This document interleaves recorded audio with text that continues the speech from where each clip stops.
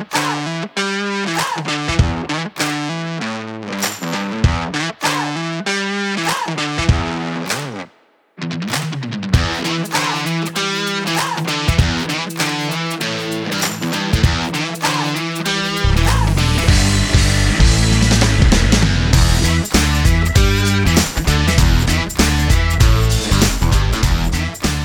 good morning, and welcome to Taking Ship, a guided cruise through dumbest timeline America.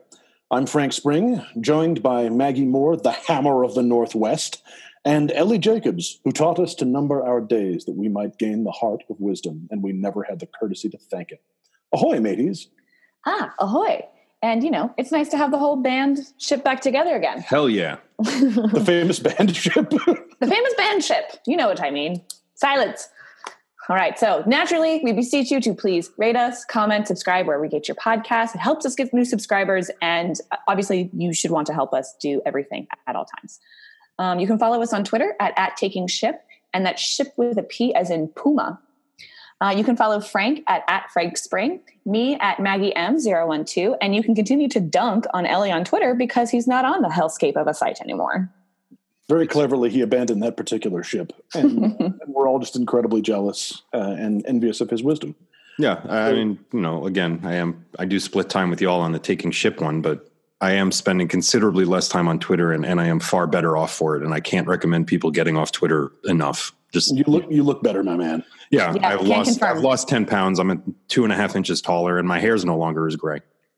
Yeah, there you have it, folks. It's a miracle cure. Yeah. So we're going to touch very briefly on the upcoming appointment viewing, and I say that so advisedly that I don't mean it. The upcoming appointment viewing, the Democratic debates for the presidential candidates are coming up this week. Is that correct? They're coming up on two nights. Yeah, Tuesday and Wednesday. Tuesday and Wednesday. Thank you very much. We will be talking about them largely after they happen. That we are having two debates with a field this big, this far out from anyone actually casting a vote in a primary, let alone in the general, is completely fucking absurd. And yet here we are. And that you're also going to be hearing that from us a lot during this primary process. But let's talk a little bit about the debate now, just in advance of it. Mags, do you have thoughts on what we can expect from this two-night extravaganza of candidates ranging from the credible to the frankly fucking baffling? Honestly, I feel like the only main takeaway for me at this point is that we can't technically call it a debate, just like how anything that's over 2 hours can't be called a meeting. I don't really know what the new name for that is, but it's not a meeting. This is more, it's a clusterfuck. This is a clown car pileup. And I think it's mostly just going to be a little bit about introducing people to the stage. There's a lot of, voters out there who don't know who all the candidates are. But I am very excited to see who's going to absolutely stick their foot in their mouth. So that's the part that I'm looking forward to. That's fair. If you're an Entropy fan, these two debates, I think, have a lot of potential. Mm-hmm. Absolutely. Ellie, what do you think? Well, I think the clown car analogy is right on target. And the fact that Bernie Sanders is like the non-clown of the group makes this just so poignant for dumbest timeline America, that this is happening not just one night, but they're going to do it again the second night. One would hope they would learn and just be like, you know what? That was enough. My deepest hope is they cancel the second night of debates, not for any political reasons, but just for like humanity's sake. They're just like, that was, we can't in good conscience. We're too tired. Turn it off. There should legit be there should be a gong. And the first time somebody just says something, either puts their foot in their mouth or says something so outlandishly stupid or just so scripted, thank you. Like, you're done now. Like I feel like if that's how we got our nominee, I would watch. Yeah, they should keep them on the stage, but turn their spotlight off, so they're just standing in the dark. That's what I want to see. Just like a cone of silence. Yeah, that's what I want to see. Or we could go full Austin Powers, and they get flipped back in their chair, and just sink down to the pits below, and they are never heard from again. I do like the simple notion of just having two dudes just come on stage and just haul them roughly off. Yeah. Pick people up by their arms. Yeah. I mean, this is just going to be laughably stupid for this number of people to be fighting over what will amount to probably no more than 7 to 8 minutes of actual potential speaking time. And that's if it's evenly divided, which we know it won't be. So this will be incredibly stupid. And the fact that they didn't figure out a way to better distribute the people who are actually potential nominees among the two events, and Elizabeth Warren is going herself the second night, is also just dumb. Yeah, ridiculous. But I was looking at some quick numbers, and the way the polling works now, this is off the Real Clear Politics average. So Biden's at 31.9, so let's call it 32%, because let's not deal with decimals right now. Sanders and Warren together are at 27. Mayor Pete and Kamala Harris are at 14. Beto, Booker, Yang, Klobuchar, and Castro are at 8 total, and then everybody else adds up to a whopping 4.5%. So the reason I bring this up is because you need a vicious combo of a couple of those latter 3 buckets to put Joe Biden, well, potentially out of his misery, but put Joe Biden out of the race. But where I'm really struggling to see what's going to happen is because if Joe Biden is, quote unquote, only at 32% at this stage in the game, where most of these other people are unknown and everybody knows who Joe Biden is, he really only has downside at this point. Which should be very scary for him and his campaign team, that he can really only go down unless something very strange and miraculous happens to push him up. So that's one thing with Joe Biden. The second thing is Bernie Sanders has been on a deep slide essentially since he endorsed Hillary Clinton, because he lost all of his people there, and he's just going to continue tumbling down. So if you think that Sanders and Warren are, for a lot of Sanders voters, are potentially exchangeable, and Mayor Pete and Kamala Harris are sort of the new blood, new interesting people, so they're sort of on the same tier. You have to look for what's going to happen with those 5 people. And my guess is Sanders is not going to be in this thing for the long haul. I think Warren is going to bounce him out very, very soon. Very soon. I think he'll make it to Iowa, but I don't know that he's going to make it much past that. So my big question, especially in the first debate where Sanders and Kamala and Pete and Biden and everybody else are going to be playing, is who goes on the attack first. Biden strategically has been very careful to not attack anybody because he knows that he's got the biggest record to be attacked on. So if he continues to play nice, he can kind of stay above the fray and say, I'm going to keep, I'm the leader of this pack. I'm going to keep things calm and friendly. My guess is Sanders will be the first to go on the attack. And it will be ugly and it will backfire. And his, like the Sanderistas will love it. And then the other 13% of people who support him will disappear very quickly.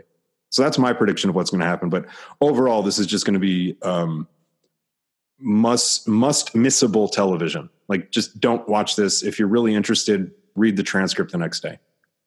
Oh God, reading a debate transcript of this would be an absolute nightmare. Please don't make me do that. Print it off. We insist that you print it off and read the thing from the first word to the last. Oh my God, so much crosstalk. No, just horrifying. And just inaudible. If you think that's exactly right, just gibberish. Of course, it's not going to be that much better if you watch it. No, all of that sounds about right to me. On your point, I think that what you've set out, Ellie, is a really good structure for how this primary is likely to go. And on your point that Sanders might make it to Iowa and not beyond that, it's a good point. You make a really good point there, in part because Warren organizationally, and this bears repeating, Warren organizationally has put all of her chips on Iowa. Like, she is banking on I don't know necessarily about winning it, but like having a really strong finish there that's going to validate her legitimacy, as if she further needed to do it, but from a kind of really a structural perspective that's really going to validate her legitimacy as a contender for this thing. She's done it, and I think that her advantage in Iowa is going to be based on that. Yeah, you're totally right. The other point to make is, in that next group of Beto, Booker, Yang, for unbeknownst reasons. Yang, why? Yang, why? Klobuchar and Yang Mentum. Klobuchar and Castro. Booker is at 2.3%. In some people would say he had a good week because he went on the attack on Joe Biden this week. He didn't really have a choice. He needs to make noise because people are starting to realize. Politico did a comic book that the Commodore and Frank both pointed out to me in Politico magazine this week. And as I started reading it, Frank, what did I comment? I commented like, I'm not seeing the disclaimer with the paid for by Cory Booker for President campaign. Yeah, this was this was some good work on the part of his communications shop for sure. Being noted that Politico's stock and trade is being played by people's communication. Yeah, but then at about the halfway point, it turned into a direction I was far more comfortable with. So I think that the reality is people are starting to see that there's not much to Cory Booker. So he had to go on the attack because he's got to make hay doing something. Everything else he's tried has failed. Given, Biden, what Biden said this week, what he said he didn't need to say. And then when they released all the letters, there was nothing in the letters that was particularly egregious. This was a guy who was trying to get committee chairmanships from, whoever. So I think Booker's going to be he's going to be seething and on the attack during the debates. So that's where I think what's going to happen with Biden and Booker. Do you guys have thoughts on what played out this week? Me talking about Cory Booker isn't really fair. Well, I think really quickly, I think the point that I want to make sure it gets across, especially for folks who maybe don't actually know what happened between what Biden said and then what Booker's response was, is that yes, he went on the attack and yes, he was making hay, but let's not forget it was about something that was relatively racist that he could speak to as a Black candidate. So it's not just him, trying to make a move. It's it's a fucking problem if Joe Biden said, well, he never called me boy. It doesn't that's not something that affects someone who looks like Joe Biden. It's something that affects something that looks like Cory Booker. So I think it is easier. Yes, definitely. It's a play for attention, but it needed to be said because Biden's going to do that throughout his entire campaign and dig his heels right on it. So Booker has to say something. Yeah, the whole kerfuffle, and we've sort of been dancing around the specifics of it, and partly because we don't want to regurgitate the news here. But this was about Biden working with senators who were known to be segregationists, publicly segregationist, and who were themselves extremely and openly, explicitly racist, and his being sort of not only working with them but being cordial and chummy with them, and it is a kind of. It came out of the Democratic Party trying to reckon with a past in which it has both been an engine for the progress of civil rights, and also worked hand in glove with individuals and organizations that perpetuated power structures that are extremely racist, if not explicitly, then certainly functionally, right? So that was what this was, and Biden's point was, well, I worked with this person because he never called me boy, and there is a strain of liberals that have this kind of notion that as long as no one mistreats me personally, then it's okay. I mean, we had a guest on this very show say that she would be comfortable with Amy Klobuchar as president of the United States because Amy Klobuchar has never thrown a stapler at her. Right. There is I think we underestimate at our peril the size of the audience that is, and that audience typically comes from a place of pretty significant privilege that are like, well, I've never been mistreated by this person or by these institutions, and therefore this isn't really a problem for me. And it is not at all to the credit of our party that these people are part of it.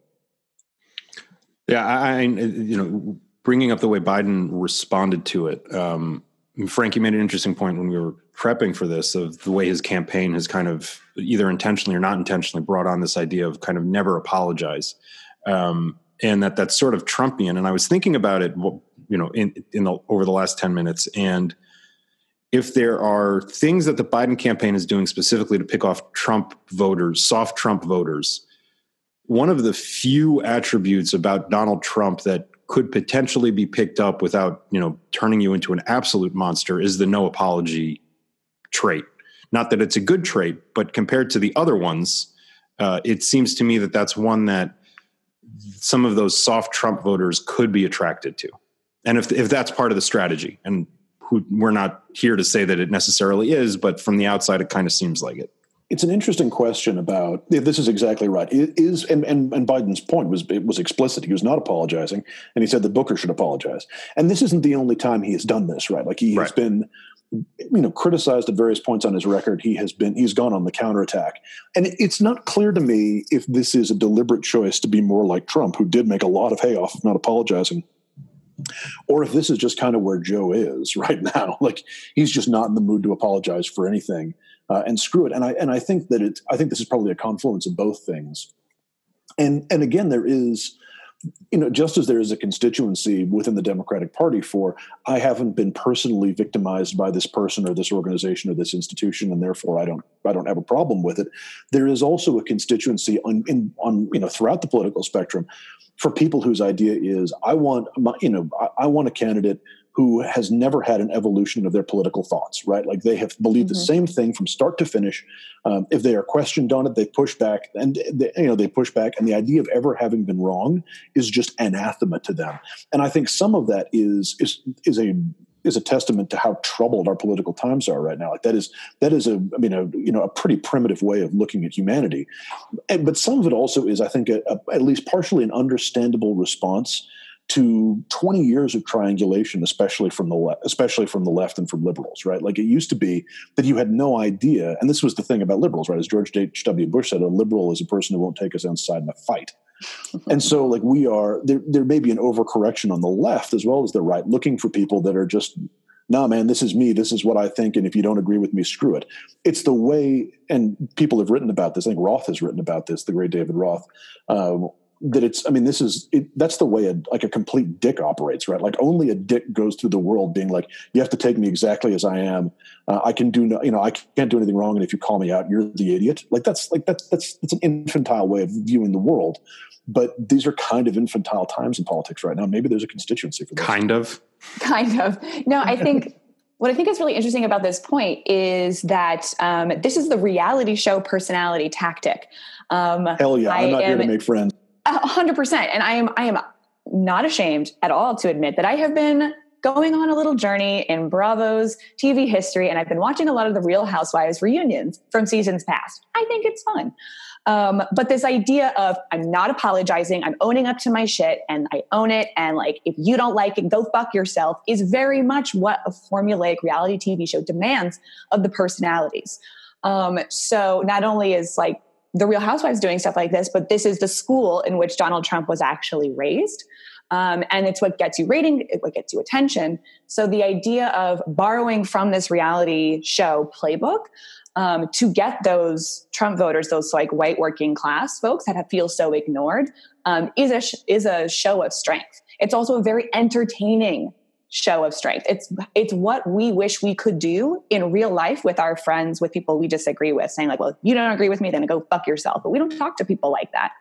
Watching someone do that on TV and as a candidate is very compelling. And I think it's sort of speaking to a little bit of a lizard brain part on some folks, that is an unshakable display of dominance and power, when if you have to display that much dominance, you are probably actually that insecure. So I think it's an interesting parallel to a reality show president. That's a really, really good point. Yep. Yeah. And it sort of raises, and candidates are they are going to attempt to show their and right, that is not authenticity, right? Like I think right. Like that is an adopted position, a performance of a type of a person, right? There are very few who are authentically that. It's a peacock showing its feathers. Yeah, there are very few people that are authentic, but at least a peacock is authentically has that coloring, right? Like right. This is people pretending to be that person. The only person I can think of who's actually that publicly insecure to pull that off is Donald Trump, who does it extremely authentically because that's all he knows how to do. Exactly. But candidates are going to look for every opportunity to show authenticity. And to sort of show themselves as who they are. That's the whole thing. And a few of them were given an opportunity, if we may turn to this. Oh, yes. Quite recently by the organ of record. Oh, yes, by the great lady herself. So I don't know if folks saw, but the New York Times featured a series of video interviews with almost all of the candidates. I don't believe Joe Biden was participating. I think there were a few other of the Lloyd Grando white guys that I don't know who they are, were also not participating. No, it's pretty much just Joe Biden. Oh, really? Okay. Yeah. I can't tell them all apart. So the vast majority of the candidates sat down with the New York Times to answer the same 18 questions. And the New York Times put out the answers to these questions as sort of like shorter cut videos. And I was just minding my own business on Twitter last week, and I kept seeing these very bizarre screenshots of, again, white guys who I don't know and don't care to know, with their stupid answers to seemingly basic questions. Now, some of the questions are a bit more serious around things like, do you think billionaires should exist? Should we be breaking up big companies like Facebook and Google? And then other questions sort of speak to that authenticity factor that Frank was touching on, which I would like us to discuss here now. So, Frank, I'll start with you. Many of us are polling as well as some of these candidates. Exactly. Especially with folks who live in my apartment. I am polling very well. That's exactly right. I'm pretty sure I'm polling better than a good 50% of the people running. Exactly. We're very likable people. So Frank, which was your favorite / least favorite question that the candidates were asked? And then how would you answer that question yourself? Well, I was most interested, but my answer to this isn't going to be particularly compelling, but I was most interested by the question of how much sleep do you get? First, I really liked it. This is not, actually, I'm going to take a radical position and say this is a much more important question than it's given credit for. Interesting. Because, you've got all these policy questions. Should billionaires exist? Should people have handguns? Like these are substantive, meaty questions that go to the heart of any Democratic candidate's policy platform. But how much sleep you get is a really relevant question because in a position of leadership, you have to perform publicly at a high level all the time. And that means both you have to do well in the public eye and you have to exercise and demonstrate good judgment often on very short notice. That is entirely dependent upon the amount of sleep you get. So I was interested to see the answer to these people's questions. So they asked, how much sleep do you get?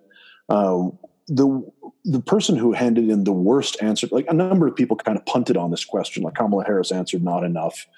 Fine, but that's not like that's not an honest answer.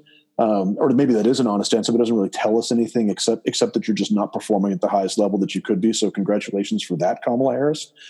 Eric Swalwell's answer of 4 hours of sleep a night. Seth Moulton, who should honestly just shut his campaign down and restart it again as Meth Sultan. No one will ever be able to tell the difference. Although his campaign did have those awesome T-shirts. Yeah, so he's restarting his answer was like, I aim for 7, but I usually get 4 or 5. Like you get a lot of people in the 4, 5, 6 range. There are people in the world who only require 4 hours of sleep, right? There are some, like, it is possible that there's some people that like, that's just a night and that's fine. But most people who think they only need 4 or 5 hours of sleep a night are fooling themselves. The overwhelming majority of human beings require 7 to 9 hours of sleep a night in order to be able to function at a high level, right? Like this, and that's, it is, and if you're not getting it, you are messing up your body down to the cellular level. I can't stress this enough, and this is not going to turn into a physiology lecture. But sleep is not a trivial thing. Sleep is not something you can afford to give away. Sleep is really important for your functionality. If LeBron James were asked how much sleep you're getting at night, how much sleep are you getting a night? And he was like, oh yeah, I only get 4 hours of sleep a night. Everyone would be like, you goddamned idiot. Why aren't you sleeping more? You're paid a lot of money to perform at a really high level. What the hell's wrong with you? But what we have is a cavalcade of Democratic candidates being like, yeah, I am doing what I'm doing is I am making a decision, or I'm structuring my life in such a way that I'm just not going to be very good really ever.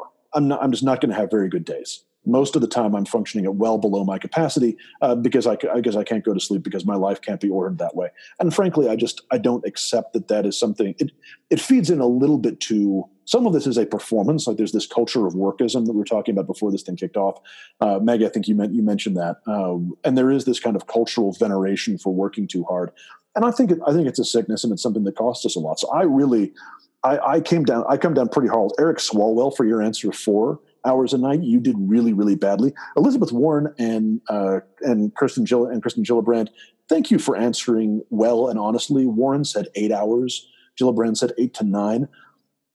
That's the kind of thing I'd like to see from a presidential candidate, and whenever possible, ideally from a president of the United States. So well done. My personal answer, we have a newborn, so I am doing my best to sleep more than that, but I hope I get a little bit of a dispensation.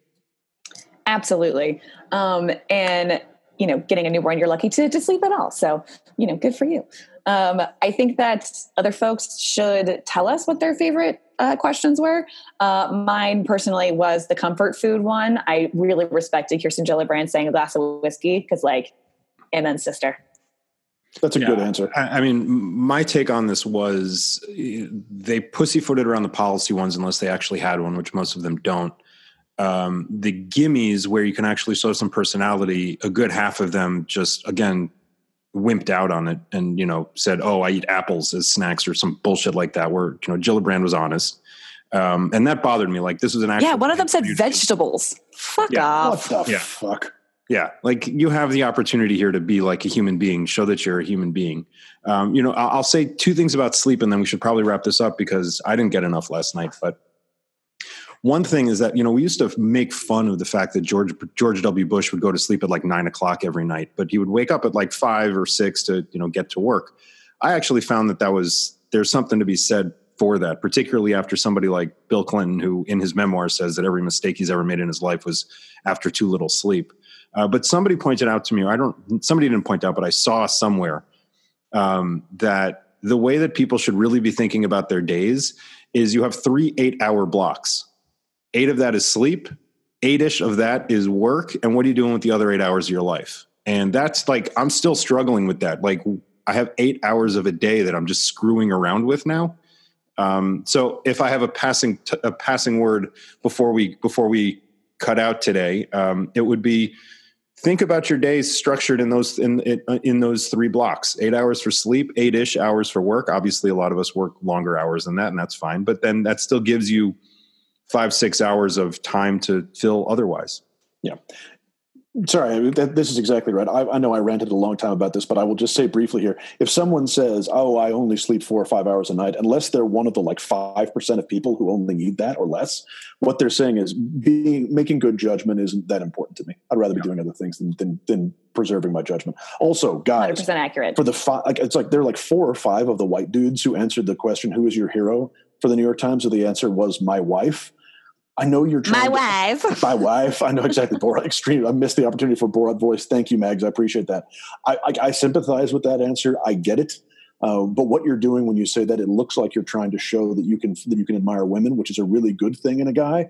But it just looks bad. It is kissing cousins with, as a husband to a wife, a son to a mother, and a father to a daughter. I respect women. Do not do that shit.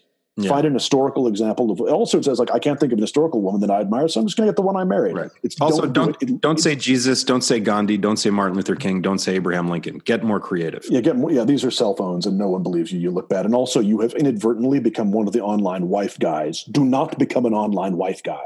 We have enough. We don't need any more. Yeah. But going back to this idea of blocking your day out in those three areas, you now have 8 hours of a day to rate and follow us and subscribe and leave us a review. Lengthy reviews that can be written over hours or days of periods of time. There's no reason to not write a draft first and submit it to us for comment. That's fine. You can do that. Yeah. So please 2,000 words, 2,400 words. That's what we're looking for. I'm pretty sure Apple lets you leave reviews of that length. And if not, you can create a blog about how great we are. Yeah, that's strongly suggested. So in the meantime, please do rate and subscribe to us. Please follow us on Twitter at @TakingShip, and that's ship with a P as in psychosis, which most of these people running for president possess. Not P as in primary. This feels like a real missed opportunity. I'm always missing it. All right.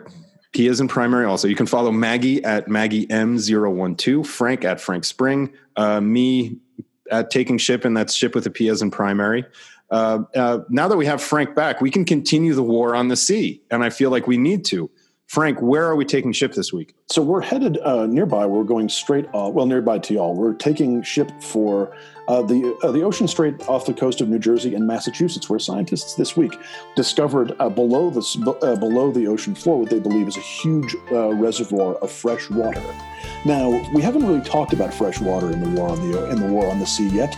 It is water, and therefore it could be of the enemy. On the other hand, it is fresh, and we need it to survive, and therefore it could be on our side.